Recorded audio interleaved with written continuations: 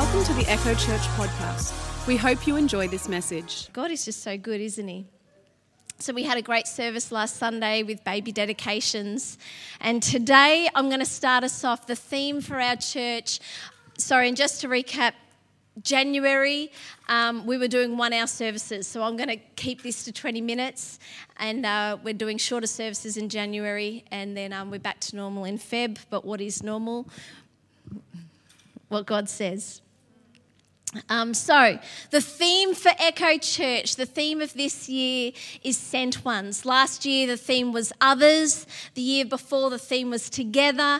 This year it is Sent Ones. And I'm going to start unpacking that this morning. And we're going to share throughout the year on this theme and what that means to us as a church and how that works to individuals and how it all plays out. So I'm going to kick us off today if that's all right. And I'm just really excited with how God has just placed this theme and in our church and how he's working it through over the coming year. Is that all right? So today I'm glad he'll mention familiar, because today I'm going to share on a passage that I feel like as a church, as every church, we talk on a lot, and I'm just going to do it again if that's all right. I've got from this passage 7 points. Now, you might just freak out and go, 7 points is a lot. It is a lot. They're like 2 minutes. So don't worry, you're not going to be here for an hour hearing my voice. I'm going to just share some highlights from this passage that I really felt like God wanted to release in this theme, Sent Ones, if that's all right. So I'm going to read, it's John chapter 4. I'm going to read the first 42 verses. It's a lot. So the words are going to be on the screen, and then we're going to unpack it and just really challenge ourselves. Is that all right? So God, I thank you that you're in the room and that you speak, and we're saying yes to you. Amen. John chapter 4, here we go.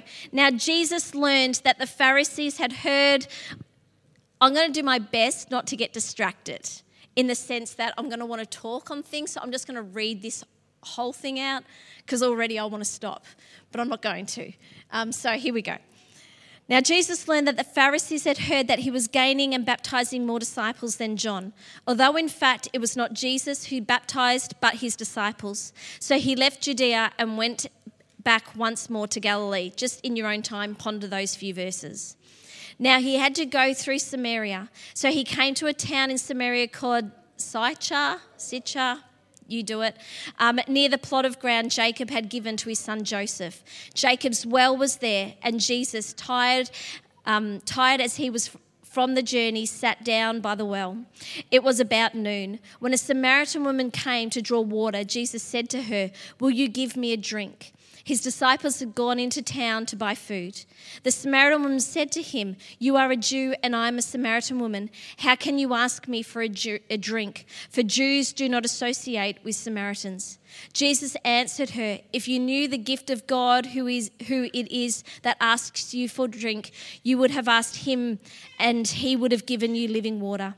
"Sir," the woman said, "you have nothing to draw from the well and the well is deep. Where can you get this living water? Are you greater than our father Jacob, who gave us this well to drink from himself, as did also his sons and the flocks and herds?" Jesus answered, "Everyone who drinks from this water will be thirsty again, but those who drink from the water I give them will never thirst. Indeed, the water I give them will become in them a spring of water welling up to eternal life." The woman said to him, "Sir, give me this water so that I don't get thirsty and have to keep coming here to draw water."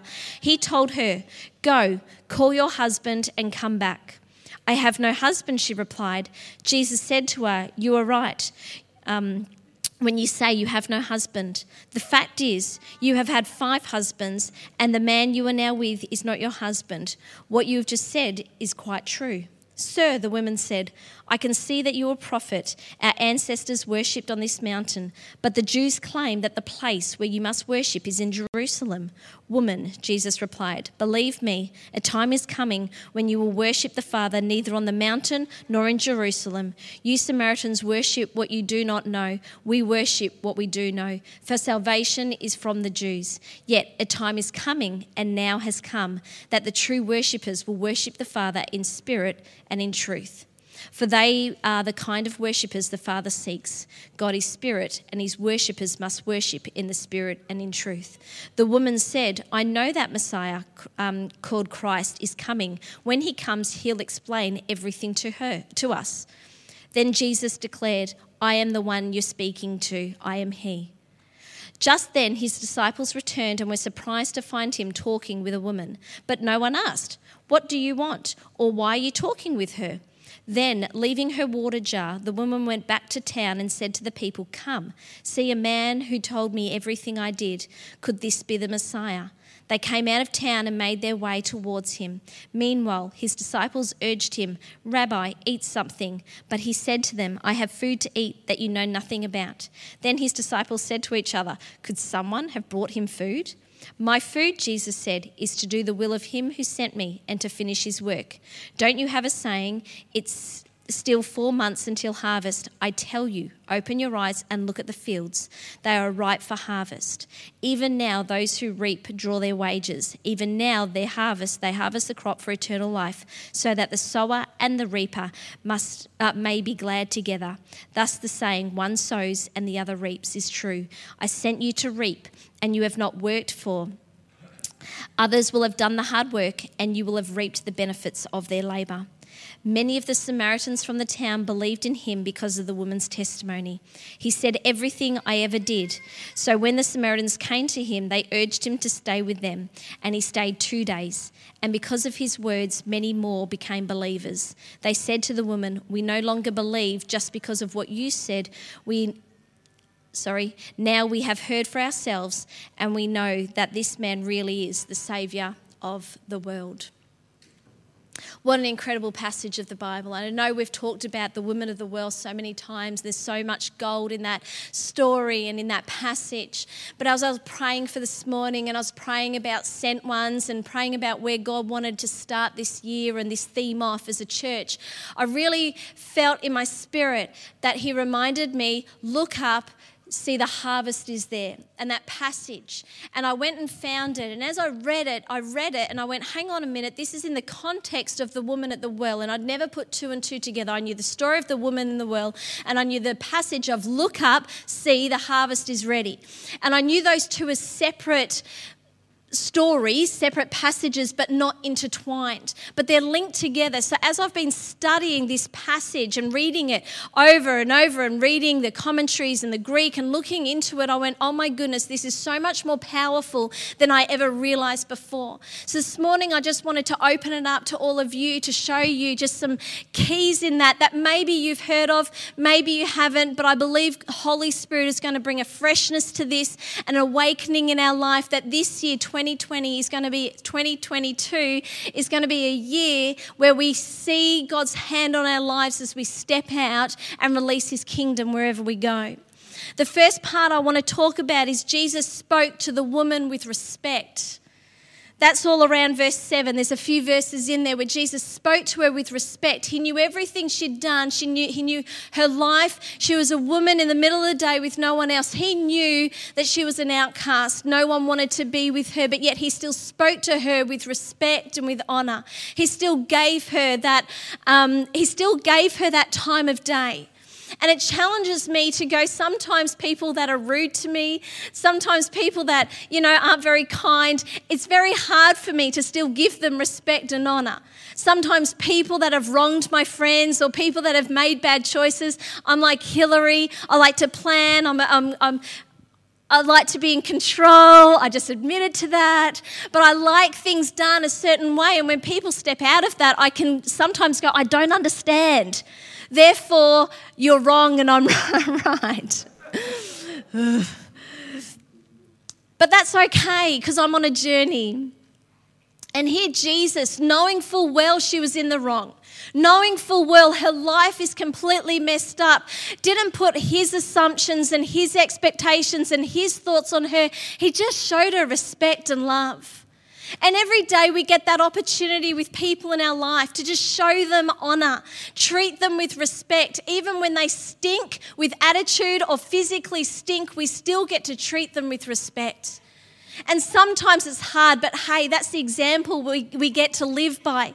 That's the challenge that we get to live by. The second thing I want to note here is Jesus. He went straight to the core of the issue. In verse 16, he said, go and get your husband. He knew she wasn't married and she'd had 5 husbands. He went straight to the core and he didn't make a big deal of it. He didn't point out, go get your partner because you've got 5 failed marriages and let me then talk to the 2 of you. He went to the core with grace. He went to the core issue with kindness. He pointed out the very thing that is going on that's condemned her in her society, that's made her an outcast. He brings it up in front of her. And she had a couple of different responses she could have taken. She could have lied and said, I don't have a husband, which was true, but in the context it could have been, misleading. She could have said, nah, I'm all right, I don't want him. She could have said a number of things, but in fact she said, what you're saying is true. Because Jesus spoke with kindness, because Jesus didn't manipulate, because Jesus didn't try and get something out of a situation for his own agenda, he spoke on her level, on her terms with kindness. And out of that, she was able to respond with, you're right, a soft, open heart. A heart that made what Jesus's ministry, what he was going to do next, it was an open platform. He was able then to take time and minister to her because of his kindness in that instance. How many times do we as humanity like to point out when people are wrong?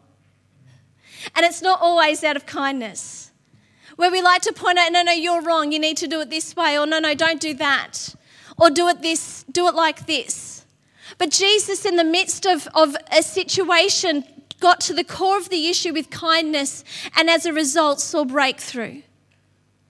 What an encouragement and a challenge for us in the way we live our life, in the way we step out, in the way we go into the world and make disciples. We actually get to do it out of a place of kindness, not going after the root issue. Jesus went straight to the core of the issue, but he did it in a way that opened up a broken person. He didn't scoot around the truth. I had a conversation with someone this week and I didn't understand what they were talking about. And then later on, as the conversation, I just kind of ignored that. I'm like, I don't understand, but anyway, we'll keep going. And later on, they said, that's what I was alluding to. I'm like, can you just speak clearly? Okay, I was talking to my dad, so I can talk a bit more blunt with him. I'm like, just if that's what you're, don't allude, just speak clear. We have a saying, clear is kind. Sorry, Dad, if you're watching. Love you. But Jesus went to the core out of love and saw the breakthrough. The third thing I want to note in verse 26 is he reveals himself to the most unlikely, in the most unlikely situation. This lady says to him, someone is coming. I'm going to read it, because this is so powerful. We need to get this. Verse 26. The woman said, I know that Messiah called Christ is coming. When he comes, he'll explain everything to us. Jesus said, I am he. Jesus didn't reveal himself in a church meeting. He didn't reveal himself in a prayer service. He didn't reveal himself when he was ministering to the multitudes. He revealed himself to a lady who was broken ahead of time. God reveals himself. He doesn't need us to sing a song first. He doesn't need us to enter the building first. He doesn't need us to spend 10 hours of prayer first. He comes, when he's invited, when he's welcomed, when there's expectation there, he comes. We've got to debunk thoughts of God can't move in this street, God can't move in this conversation. God can move wherever he's welcome to move. Is that lady, she went, I know that he's coming, and he opened himself up. And I believe that he opened himself up first to her before his own disciples. We need to be open to what God can do and not box him to, no, he can't do. He can do way more than what we imagine. In times where we think he can't even do anything. We don't need to come here for him to move. He can do it everywhere and anywhere at any time. The fourth thing I want to highlight is a side note. Got nothing to do with sent ones, but I wanted to mention it. Verse 27, the disciples came, they returned and they were surprised him talking to a woman, but no one asked, "What do you want, or why are you talking with her?" This is a side note. None of his disciples asked him a simple question. They all just assumed, speculated, thought otherwise. They didn't actually say, "Jesus, what are you doing talking to the lady?" Let's be Christians that know how to ask questions. Ask God questions. Ask him, "What are you doing? I don't understand what's going on in my life. I don't understand why I've prayed for this for so long and nothing's happening." Let's be people that ask great questions. I'm a big believer that question askers are important. I always tell my children, instead of cracking it, just ask a question. Just ask. You have to throw a tantrum. Just ask. We talk about it. I think so often we can throw a tantrum at God, not for any other reason, but we just need to ask him. We just need to use our words. The disciples didn't use their words. Oh, jeepers, Jude. How many times? Jude, use your words. You talk non-stop, except when you should be talking. Number 5. Verse 30. One unlikely girl equals revival in one city. One unlikely girl. You've got to put this in context. Everyone knows her life. This is the city she lives in. It's a small town. Everyone knows what she's done. These last 3 points are so important, and I'm not going to have time to finish the sermon because so we're going to do part B the next time I preach, which is probably in 3 months' time.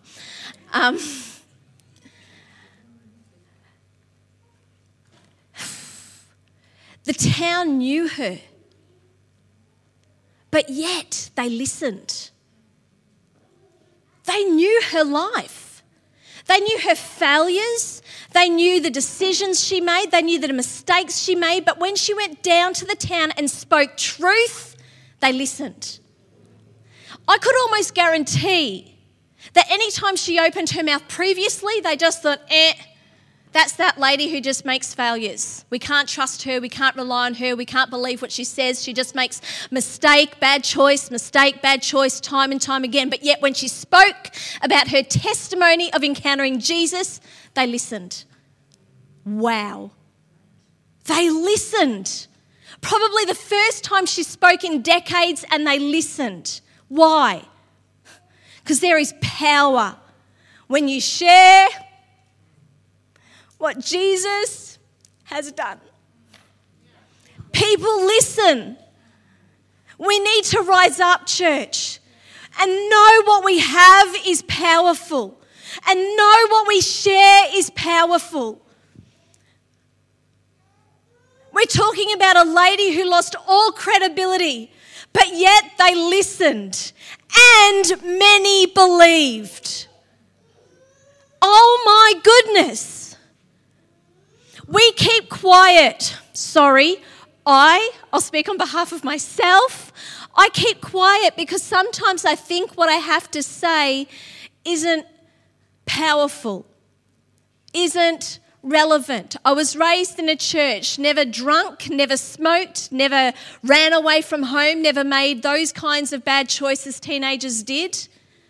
And I think I don't make relevancy in the world today. But Jesus is relevant to everyone, regardless of whether they know it or not. When you talk about him, truth is released. The gospel is released. The encounter is released. The testimony is released. We carry this. The most unlikely example saw a revival in her city. The most unlikely voice saw it happen. I'd like to think I don't have that kind of reputation amongst my friends. And if she can do it, so can I. She carried the shame and everything else, but yet she did it. Point number 6, and then I'm going to end it and we will continue another day. Point number 6, and the last one's the best, so I'm going to leave on a suspensive note. Jesus says to his disciples in verse 35, open your eyes. And this is where this message for this morning came from, this verse. Open your eyes. And I used to preach it in the sense of, it's like I spoke on it 1,000 times once before.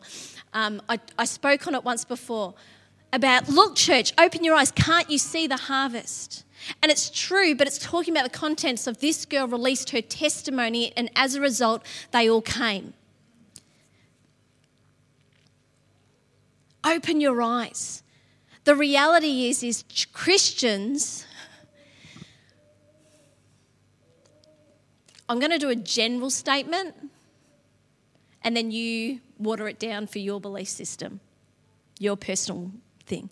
If Christians do their job of talking about Jesus, then the harvest is ready. Because all we need is Sue to go and tell someone, and I can look and see the harvest is ready. All we need is Sam to go and tell someone, and I get to look and see the harvest is ready. Could you imagine if every Christian is sharing and looking? Wow. Wow. Seriously. Imagine. We'd be in unity as a state, as a country, and as a nation. If every Christian shared what Jesus had done in their life, and then every Christian looked to see the harvest, wow. Wow. That is my challenge right now. Let's be Christians. Let's be people that know. People that know what we've experienced, what we've heard, what we've encountered, and go and tell people, because there is power in that. There's authority in that. There is breakthrough in that. Jesus, I thank you so much for Echo Church. I thank you so much for this theme, Sent Ones. And we're saying yes to what you've put on our lives, yes to what you've called Echo Church into, God. We're saying yes that we're going to be sharers of good news, which is the gospel. So we just pray, Holy Spirit, that this year, 22, is going to be a year that we're going to learn from your word, we're going to experience your presence, and we're going to step out in faith. In Jesus' name I pray. Amen.